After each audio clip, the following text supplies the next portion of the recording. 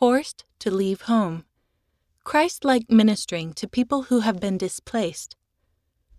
By Emily Abel and Aubrey Perry, Church Magazines. Displaced persons need more than resources. They need meaningful relationships and ministering. Having to flee home may be the most traumatic experience of someone's life. Rising violent forces, economic challenges, and political unrest can force families to abandon their homes without time to gather treasured possessions or needed supplies. Families are often separated during the dangerous journey as they travel hundreds of miles to find safety. Children may witness or experience extreme food shortages and bodily harm. These people can only hope that their arduous journey will come to an end in a safe place. Over the past decade, at least 100 million people had to flee their homes, seeking refuge either in or outside their countries. With such sobering statistics, the plight of people displaced from their homes is of deep concern. By looking to the Savior's example, we can find personal ways to minister to those in need. Recognizing our shared history. For Latter-day Saints, displaced people should be more than just a story in the news. We should see them as our neighbors, with whom we and the Savior himself share a history.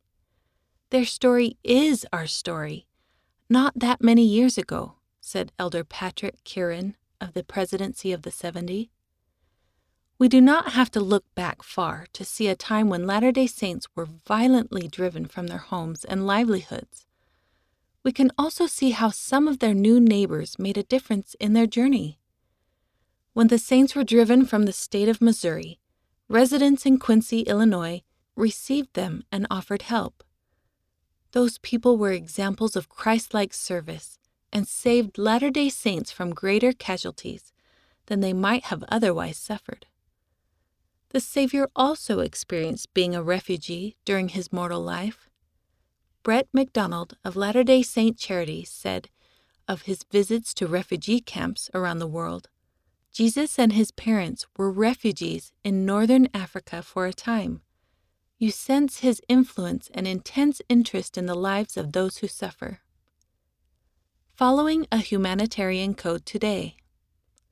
Today, we have opportunities to reach out and offer the same help that 19th century church members once received from their neighbors. But our brothers and sisters who are displaced from their homes today need more than resources or money. They need meaningful relationships and Christ-like ministering. Many humanitarian organizations, including Latter-day Saint Charities, follow a humanitarian ethical code that can help us minister to displaced people. While the code applies to humanitarian work broadly, there are gospel principles within it that can help us more effectively lift up the hands which hang down and strengthen the feeble knees. The principle of humanity.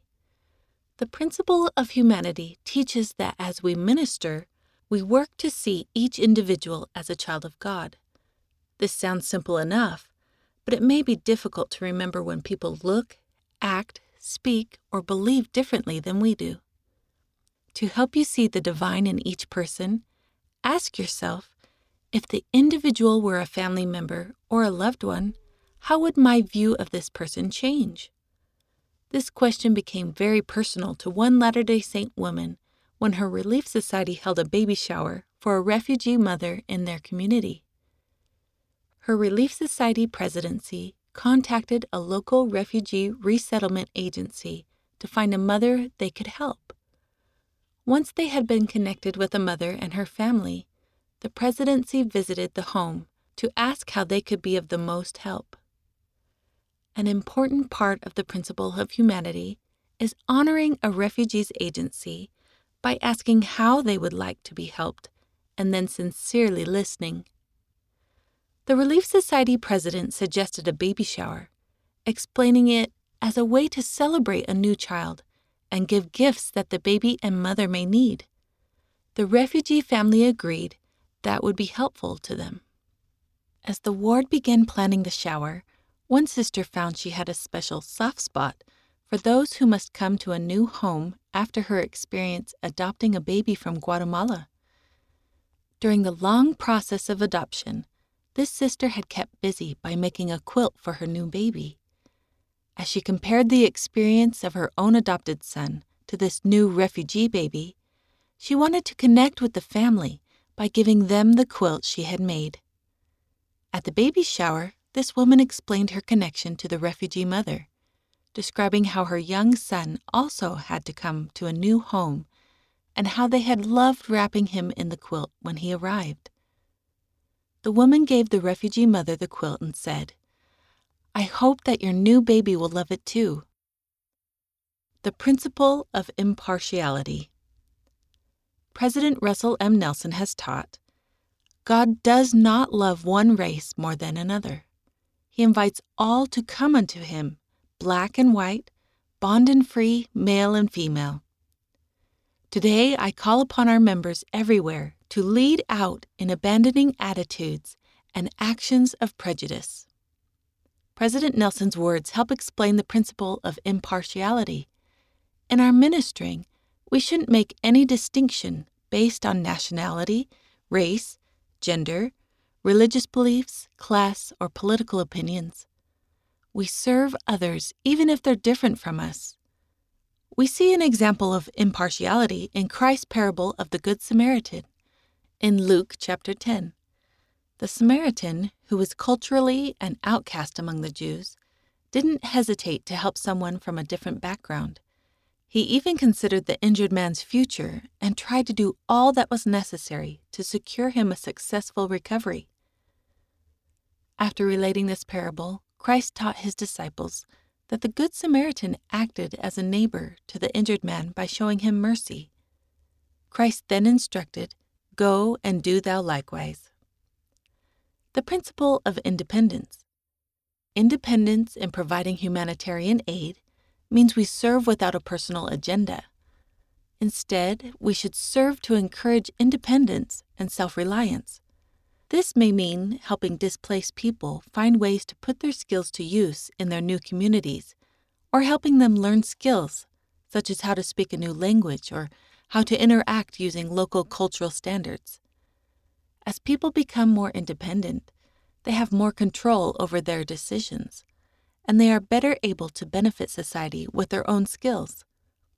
One member from the United States, Nicole, asked some refugees in her area what they wanted to learn to be more independent in the community. They responded that they wanted to learn how to make American food. Nicole organized a time with other sisters in the ward to teach the refugees how to make homemade bread and rolls and provide them with the tools to make it at home.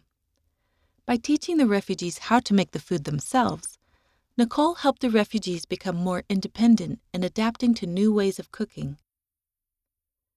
We can also promote independence by allowing those in need to help each other. While we can provide support, if those in need take initiative to help themselves and others, they build bonds with those they work with. This helps them build their communities and become a strength to each other. Ministering more like the Savior. As Bishop Gerald Caussé, presiding bishop, said, "All of us living on this beautiful planet share a sacred responsibility to care for all of God's children, whoever they are and wherever they may be." The most meaningful service often comes when we focus on the individuals in our communities. One member who has found the blessings of building personal relationships with refugees stated, "Just being willing to reach out, help, and love them can make a big difference.